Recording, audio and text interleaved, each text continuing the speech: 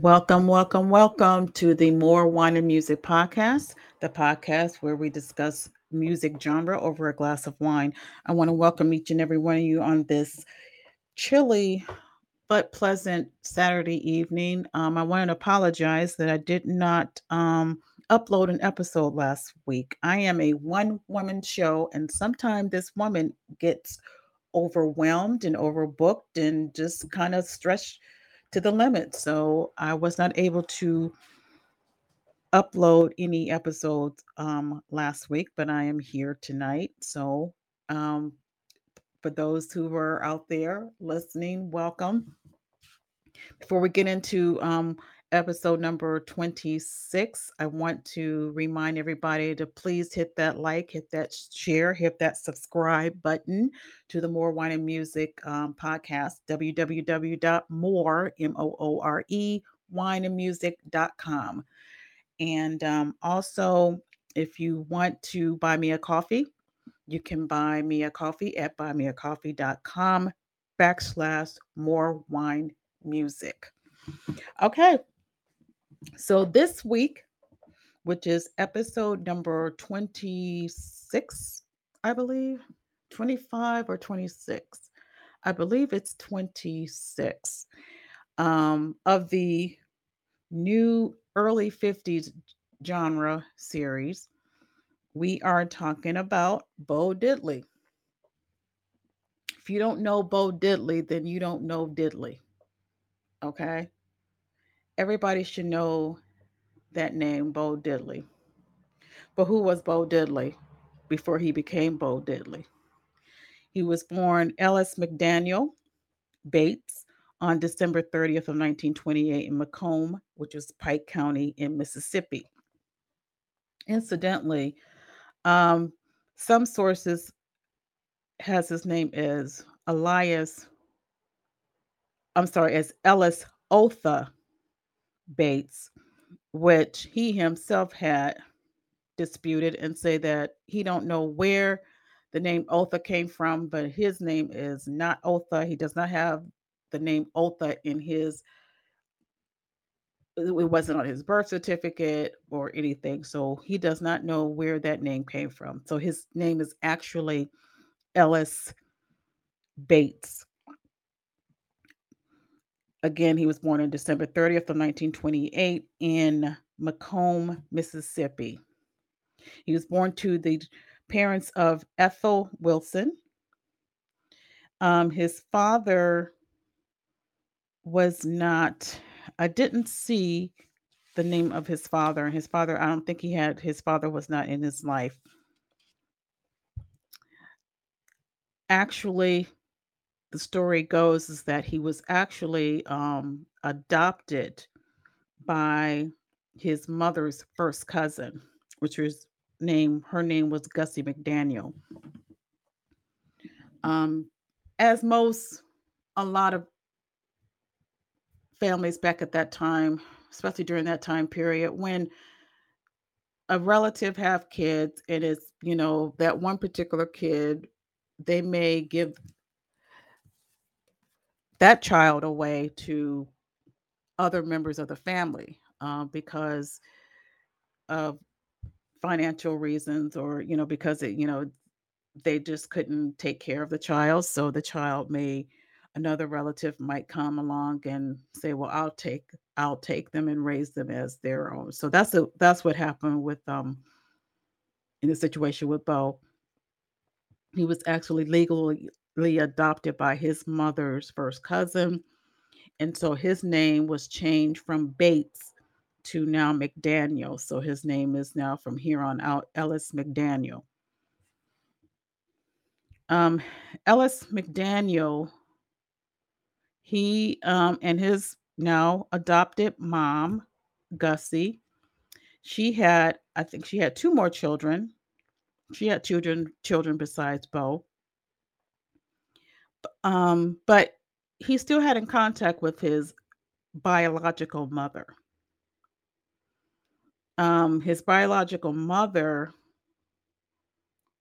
became divorced. So she was married, but became divorced. I don't know if it was his father or someone else, but she divorced in 1946, remarried, and she had, which is strange. She did have other siblings. She did have other children, but she decided to allow her son to be adopted by her cousin. When Bo or Ellis was 7 years old, after his adoptive mother, Gussie's husband, passed away, she decided to take the children, including Bo, up to Chicago, left the South and went to Chicago. And it was there that he initially started to learn how to play the violin. He was giving lessons by Professor O.W. Frederick for 12 years, starting from the age of 7. So he was uh, studying violin until he was, what, 19? And he began to become interested in the guitar in the early 40s. Now, from the interview that I had seen about and what he was talking about his life, he said that his mother Gussie, would not, did not like the fact that he became had an interest in guitar. He, now she, it was fine, learning the violin, but the guitar, because in her mind, and as usual, and as usually so, in her mind, the guitar leads to what they always called as the devil's music. So she was not too happy about him, and she did not allow him to bring that type of music into her house. Now, it was fine for him to learn how to play the violin. She really wanted him to go to school and, study math, anything that's academically inclined, but she did not want her son to be any type of musician, especially music like the blues or anything like that. I mean, that's just was not allowed in her house. But as kids do, they find their way. If they're determined to find their way to learn or be a part of what was going on at the time as far as other kids and what was the in thing to do, kids will find their way to do that. And that's exactly what Bo did. So he actually taught himself and became interested in playing the guitar. And his major influencer at the time was John Lee Hooker. He really liked the sound of John Lee Hooker's music, so he really wanted to emulate John Lee Hooker. So by the age of 13, he was beginning to play on Langley Avenue in Chicago with his friend Jerome Green. And quoted, this is what he said: "I had a raggedy guitar, a washtub bass, a dude sanding on a sheet of paper, and Jerome had maracas, shaking them, and man, it was lovely." This is what Bo had talked about later on. And besides the violin and the guitar, Bo also was knew how to play the trombone with the Baptist Congress Band. And by the time he was 20 years old, he had formed the Langley Avenue Jive Cats with legendary slide guitarist Earl Hooker playing at the 708 Club in Chicago. After graduating, Bo Diddley got married and began working odd jobs outside of music and construction, and he was actually a semi-pro boxer. However, he was laid off from construction for a while and decided to take another shot at music. He went out and bought an electric guitar and for its volume potential in a rowdy clubs, and then record a single on a disc cutter owned by one of his neighbors.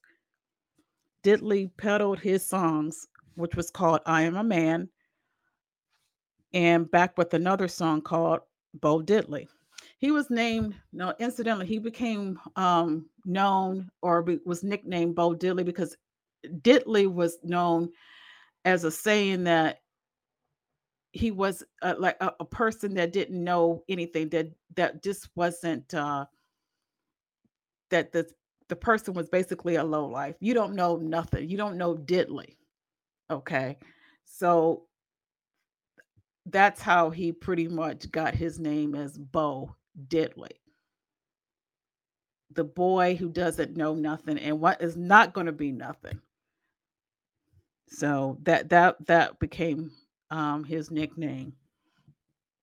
But which we later on, that know nothing or not going to be nothing boy became used that to his advantage, and he did become somebody later on, as we will talk about. But like I was saying, his major influence was John Lee Hooker, and then he started, being in Chicago. He had no choice but to hear the influences of Muddy Waters because Muddy Waters was in Chicago at that time, and Muddy Waters brought in a new sound of music, of the blues, to Chicago. So he became a fan of Muddy Waters as well as Willie Dixon and Howlin' Wolf, and also a good friend of his, which will later, we all know is Chuck Berry. Chess Records saw a market for Diddley's sound because Diddley, he had a different sound than what was actually being played at that time. He used a lot of reverbs in his music, a lot of congos. He used a lot of caracas. So he used a lot of African style beats with his music, along with his guitar playing. And the guitar, the sound was very loud and kind of distorted. So he brought that on the scene in the early 50s. So you might say he was the kind of the innovator for an influential musician for those that came after him in the 60s, like our, my man and my favorite 60s guitarist, Jimi Hendrix. So when I read about Bo Diddley's, Ralph researching the biography and describing what his type of sound was, and then listening to the music, so he was really much the innovator of that distortion of the electric guitar and the the manipulation of the sound of the guitar and the reverb sounds of how he plays. So Hendrix pretty much kind of mirrored his playing after that.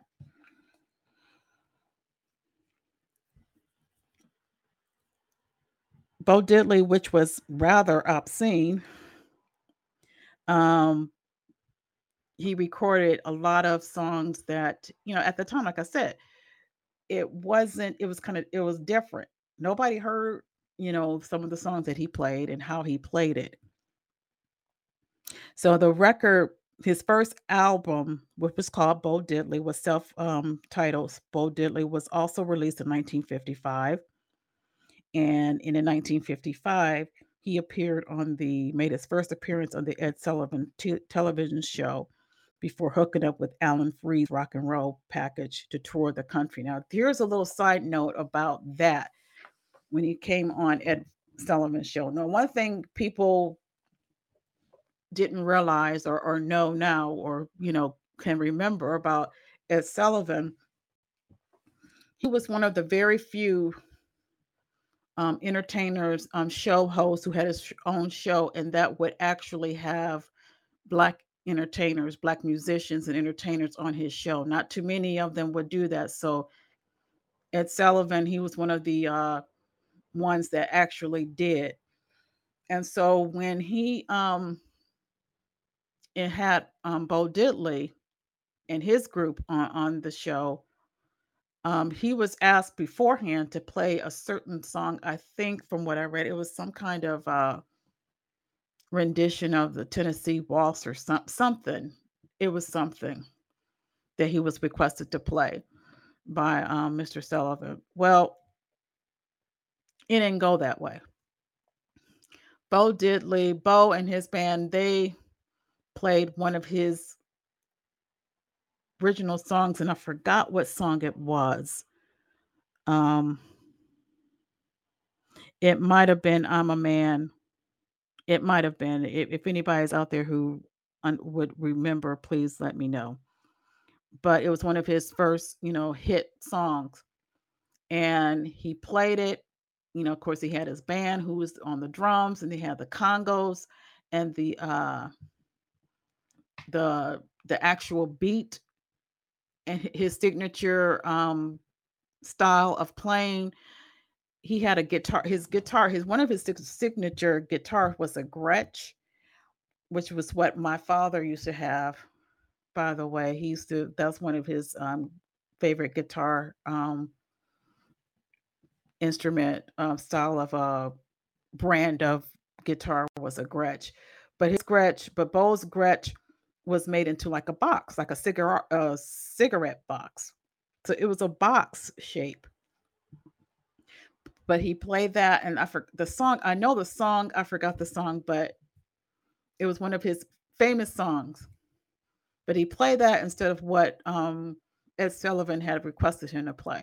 And they said that after he played it, I mean, the audience loved it, but Ed Sullivan did not. He was furious. He was furious at Bo for playing something that he wasn't asked to play.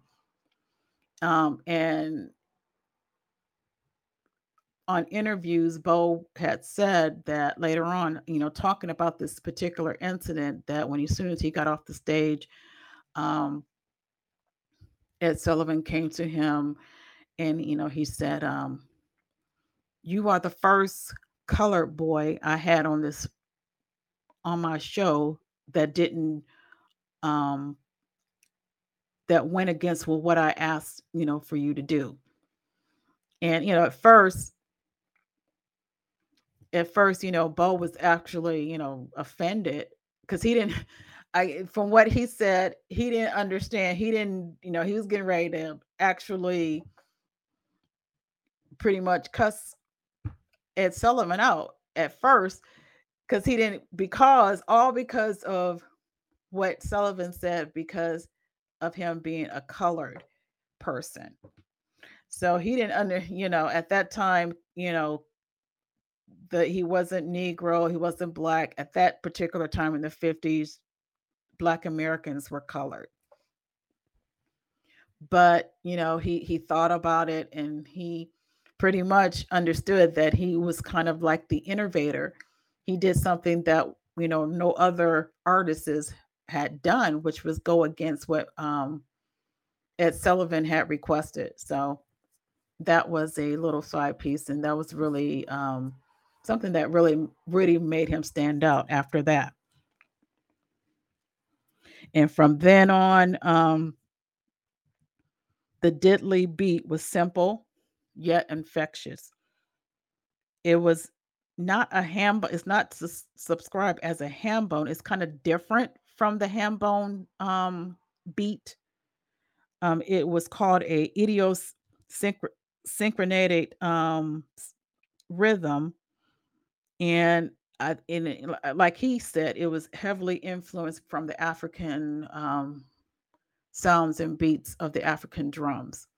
So he used that and incorporated it into his guitar playing. And what's other thing that was interesting was his backup, his band. He had three females in the band as his backup, and one of the females, I think, if I'm not mistaken, I don't know if it was his stepsister or not, but it was a female. She also played the guitar. So that was definitely definitely ahead of its time. You always have female singers back then. They were just, either clap their hands and sing, ooh, ooh, anything like that. But no, his female singers, they were also singing, but they had one that actually played along with Bo and the rest of the male um players.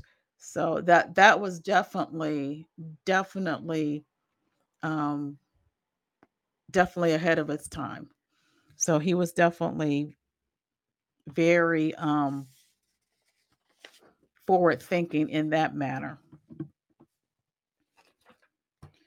As I was, trying to describe about his special effects of the guitar and his way of manipulating that sound of that reverb, which is like an echo. When you hit a chord, it reverbs and it has that distorted sound. Um, he also incorporated playing with with a strut. He would play while he's playing. He would strut across the stage. He would play with his teeth. He'll hold the guitar over his head or between his legs. Again, that was the influence of what Jimi Hendrix and others in the 60s had emulated. Bo Diddley was the one, who started that, who was the innovator of that. And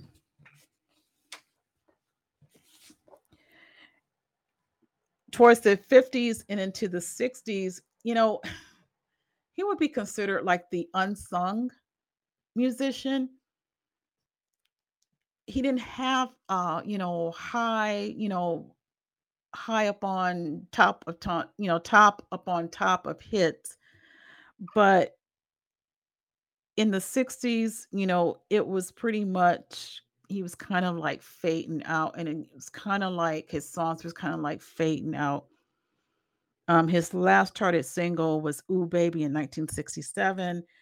And really, if it wasn't for the British invasion, the British artists and guitar, not guitarists, but the British musicians that really much kept the interest of people like Fats Domino, people like Bo Diddley, you know, they pretty much would have fell by the wayside. And that's one thing about American um, audiences is than European audiences. At least European, they do, if they like you, they will they will keep you alive as far as keep your music, they love your music. If they love your music, they are diehard fans. Um, Americans, they're more, fair weather. Okay, you're fine for a few years, and if you don't have, after a while, you kind of fall off, and then they'll go on to something else that's new, that's up and coming. They don't, not to say that they're not loyal to the older, but they more quick to drop you and then go on to the next, hot new up and coming artist. Whereas Europe, if you don't make it here in the States, you more likely will be more accepted and more appreciated or more alive as far as your music in over in the UK or other European countries over there, because they tend to appreciate your music more than what the states are, and which is why a lot of the artists leave, American artists leave the states and live over or perform over across seas, because again, they can make more money and they're more popular over there than they would be here. If you don't have a consistently major hit, you're pretty much dumped and moved on to and pretty much forgotten. So that's basically what happened with Bo. Um, he throughout the 70s. He would make appearances here and there, but it wasn't like he made other, big hit records. And if he did, it didn't top the charts or anything. The only last appearance or something that kind of rekindled his fame of who he was during the time was like in the late 80s when I think it was a football player and also a baseball player, Bo Jackson, who was also talented not only as a athlete but also as a musician. And so I remember that commercial of Bo Jackson, saying that Bo can do this, Bo can play baseball, Bo can, he plays football, but can Bo play, the guitar? It was something. And then Bo Diddley uh, played a little riff with Bo Jackson, so it was kind of, that kind of rekindled and renewed interest of people with Bo Diddley. And, because both their name was Bo. Oh, Bo, you do know, Diddley. So, I mean, that I do remember. I don't know. I forgot that how it actually went, but I do remember that commercial. So that again, that kind of renewed a little bit of interest in people and really recognizing and appreciated who Bo Diddley was and how he contributed to the rock and roll, early rock and roll. And then, again, people like Elvis and Buddy Holly and the white audience, the white rock and roll audience or players, they took their um way of playing, they took their influence from people like Bo Diddley. So, you know, but Bo Diddley didn't get the recognition as, a lot of other musicians would get, even though he was a lot of he paved the way or was an innovator in a lot of the way of his music. In 1986, he was inducted into the Washington Area Music Association Hall of Fame. Then again in 1996, he was inducted into the Rock and Roll Hall of Fame in Cleveland. He also received the Lifetime Achievement Award for the Rhythm and Blues Foundation in LA. And in 2000, he was inducted into the Mississippi Musicians Hall of Fame as well as North Florida Music Association. In 2007, Bo Diddley received the Governor's Award of Excellence in the Arts for Lifetime Achievement, which is the highest arts honor that you can receive in the state of Mississippi. In 2008, Bo Diddley died of heart failure. He lived in Florida at the time, at the age of 79. And during his lifetime, now I couldn't find anything more as far as personal life, other though he was married and he ended up being married 4 times. And out of that four times of being married, he has 5 children. And from those 5 children, he has 15 grandchildren, 15 great grandchildren, and 3 great grandchildren. So that's very unusual and that's very blessed for him to have, great grandchildren. So, and that, that's pretty much about Bo Diddley. Um, Even though he was nicknamed that you don't know nothing, you don't know squat, you don't know Diddley. Bo Diddley did a lot for the early 50s music genre. So, and he contributed a lot. And again, he was a lot of innovators. He was the main pioneer, the innovator of the style of music, the style of guitar playing, which Hendrix and others have emulated. later on into the 60s. So there you have it. All right. Next week, I'm going to talk about, I'm going to go into the group, and I'm going to talk about, we know Richie Valens, and but I'm going to talk about Richie Valens next week, and his early tragic, his how his career was cut short. But he was a up and coming young early 50s artist, and but unfortunately it was cut short. So we're going to talk about Richie Valens. All right. Again, I hope people will subscribe to the to whatever about podcast that you listen to. Hit that subscribe button. Also hit the come if you have questions or would like a particular person that you would like for me to talk about within the early rock and roll series, please hit me up at www.morewineandmusic.com. And you guys stay safe, and I will talk to you next week. Peace.